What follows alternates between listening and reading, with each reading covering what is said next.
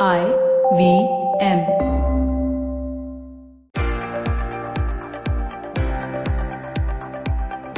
Welcome to the Equity Sahiye podcast with Motilal Oswal Asset Management Company. This podcast will delve into the investment insights and philosophies of Motilal Oswal Asset Management Company and speak about the frameworks used by them to assess various sectors for investment. Welcome to the Equity Sahiye podcast brought to you by Motilal Oswal Asset Management Company. This is a two-part series focusing on the banking sector, and we are going to delve deeply into the philosophy and the framework that Motilal Oswal Asset Management Company uses when it analyzes the banking sector. My guest for this two-part series is Shrey Lunkar, Senior Vice President and Fund Manager PMS. Shrey is a Chartered Accountant and a CFA. In the past, he has worked with Reliance Nippon Life Asset Management and Ernst & Young. Shrey, welcome to the show. We ended the first part talking about how the NPL crisis is improving at the margin and how even in a worst case scenario, it might take just 3 years of profits to wipe out the entire bad book for loans. I know for a fact that this sector is core to India's growth. It's a critical sector. It's also a very lucrative and attractive sector from an investment perspective. Tell us about how Motilal Oswal assesses the future potential, the future, so to say, of the banking sector. This, as you said, right, the sector is typically an heartbeat of an economy. And that's why for any healthy body, you need a healthy heart. And that's what we are in the journey for. And typically what happens is growth solves most of the problem. So the moment the growth picks up, most of the problems will automatically be taken care of. And to fuel growth, you need credit. Let's put it in perspective from credit to GDP.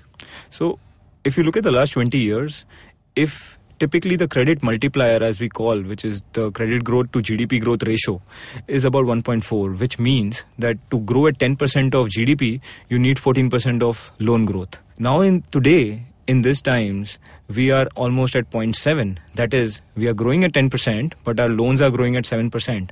What does it mean? It just means that you can imagine this in the form of a spring. The more the spring stays pressed and the longer it stays pressed, when you release it, the higher it will bounce. Wow. That is to say that today we are in an undershooting phase. Maybe sometime in the next 5 years itself, you will be in the overshooting phase. Yeah. What leads to this overshooting phase?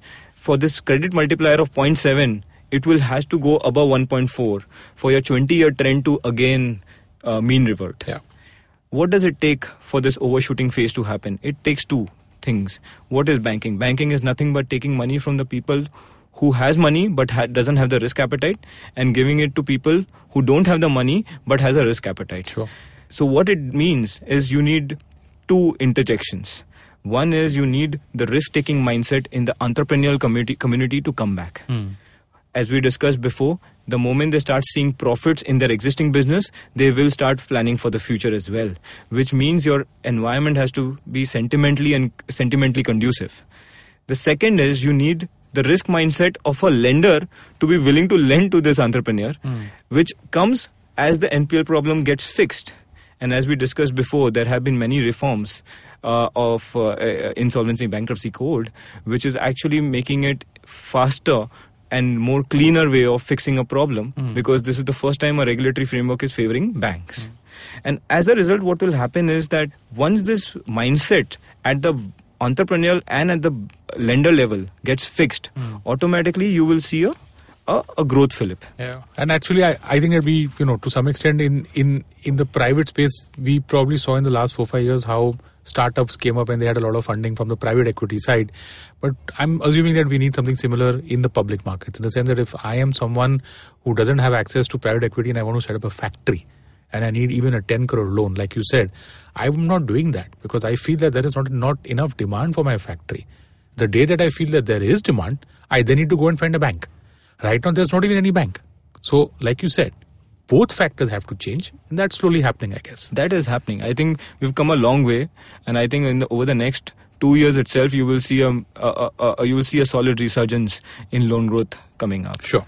Also, then, you may want, when you talk about future, you also need to imagine about competition.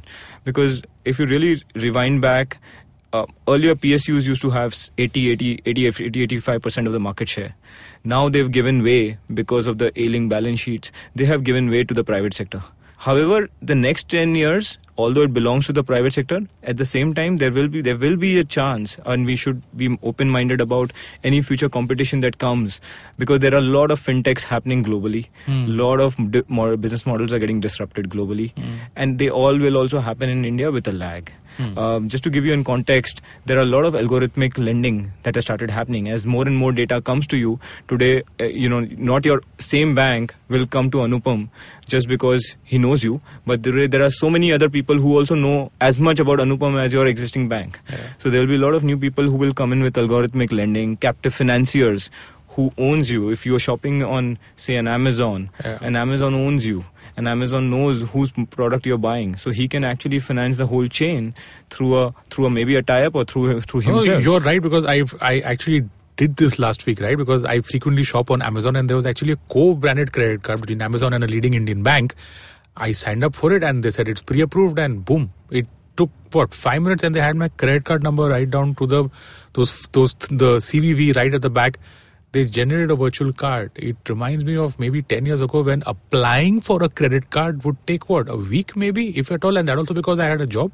So these models will emerge. Absolutely, and they will emerge, and they need to emerge, because the fact is, this is what is going to test the private sector. Sure. Because the competition is going to come up with a very asset-light cost, low cost of doing business, very efficient models, because they want to make the delivery frictionless and cheap to you. And that is what you should have. When you look at the future, you need to really imagine and stay invested in only those companies who have a very strong cost mindset and who constantly keep finding ways of reducing cost of doing business. When you talk about cost of doing business, it is essentially the cost at which you get deposits and the cost of running a bank. So that entire composite cost has to remain in check so that you can compete well with any of these fintech, new generation business models. Because they are the competition, right? I mean, they are the competition. Actually, in a way to think about it, is your existing bank who has been owning you for the last 20 years, Anupam, has just lost you to Amazon. Because now Amazon started owning you, and because of Amazon, you have a credit card in your wallet. So actually, it's important for every entity to start owning their customers and assuring them that they have to keep assuring to their customers that we are there for every need of yours. Got it. So, Shrey, now let's get to the real part, the execution part. The entire buy right, sit tight philosophy that Motilal Oswal has in assessing a stock to be worthy enough of investment and holding in it for the long term. What is your framework here for finding these stocks? So, Anupam, as you rightly said, we profess heavily buying right and sitting tight. But, it's important for the listeners to understand what that means. Buying right is not actually a one-time event. It is a judgment call that we take on the strategy of the company. And it's a bet we take that the management will be able to execute that strategy. And as a result, it's a process, which means that we have to keep reassessing every time that have we bought right. Only if we keep reassessing have we bought right over extended period of time is only then you can afford to sit tight. So sit tight is just a sheer outcome. But buying right is about a process that where you have to keep reassessing how you imagined the entrepreneur or the banker to behave. Have they behaved in that same fashion or not? It's possible that 2 years down the line, the entire thesis or the entire philosophy of the management might change, at which point of time you might decide that this is not the time to be buying into the stock, whatever. Sure. Okay. Absolutely. So, when you talk about investing in banking, as we mentioned, there are just a couple of principles that if you keep in mind, you can effectively do a very good job yourself, which is that, as I mentioned, what is banking? Banking is taking money from the people who have it and giving money to the ones who need it. So the cost of doing business is the most important pivot, which includes the cost at which you are getting deposits and the cost of running the operations. That is an important vector, and you need a management who is so razor sharp focused on the cost of doing business, and that he'll be a cost leader in the future, will make you wealth. The second thing is you need a growth mindset. There are opportunities, as we discussed the penetration levels, opportunities is abundant. However, you need people who has that mindset of capturing that growth in the right form. Third, in banking, you need discipline. By discipline, what I mean is you need a clear asset and liability matching in terms of schedule. Because otherwise you will face the situation that we are facing every 3 years, 4 years, we face this ALM-led issues in very different form. Which is you're taking a 3-month FD and giving it to a 10-year loan. Absolutely. Sure. Okay. You have to match it. The last, as I mentioned, is every entity has to start owning their customers, because there are so many intermediation, there are so many other players who are becoming part of your life that they are starting to own you, more of you than the banker that was owning you. And as a result, what will happen is they have to make sure that they keep delighting you, they keep the process frictionless, and they make sure they keep getting more and more efficient so that they can compete well in a very high competitive environment in future. Like the banker says, he has to mind the customer properly, that if I have a bank account with them, then he has to ensure that he gives me a credit card, he gives me a personal loan, he gives me a two-wheeler loan, he gives me a home loan, and I don't know what. So the bank management should be cognizant of the growth opportunities out there. Absolutely. And that's a wrap on the second part of the Equity Sahi Hai podcast, brought to you by Motilal Oswal Asset Management Company. I'm your host, Anupam Gupta, P50 on Twitter. This was a 2-part series focusing on the banking sector. In the first part, we spoke about the evolution of the Indian banking sector and the NPL crisis. In the second part, we spoke about the future of the sector. In the third part, we will look at life insurance, what the product is all about, the evolution of the sector, where it stands today, and its growth potential. So stay tuned for that.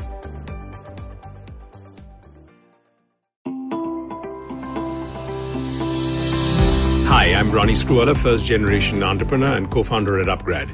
My podcast, Dreaming with Your Eyes Open, is a companion podcast to my best-selling book, Dream with Your Eyes Open. On this podcast, I talk to Amit Doshi, founder of IVM Podcast, about my entrepreneurial journey. I walk you through my successes and failures, mostly my failures, and the lessons that I learned from my experiences, family, and colleagues. What was my first entrepreneurial venture? Why I chose Japanese cartoons over animation cartoons on Hungama? Why did I sell my stake at UTV to Disney? Find out all this and more on the Ronnie Screwala podcast, Dreaming with Your Eyes Open. New episodes out every Tuesday on the IVM Podcasts app, website, or wherever you listen to podcasts.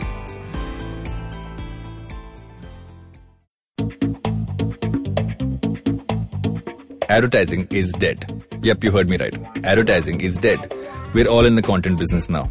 Let's not call it news, TV, radio, etc., etc. It's all content, and we're in the middle of this weirdly exciting phase where all the borders and lines that have been drawn over decades has been swept away by this lovely thing called the internet. We're a show where we don't dwell on just the stuff that is now, but rather the wider stuff about advertising, media, content, and the whole goddamn circus surrounding it. Tune in every Tuesday for our weekly unboxing of the mystery box we used to call advertising. I'm Varun Dugirala, co-founder and content chief at The Glitch, and this is my new podcast, Advertising is Dead.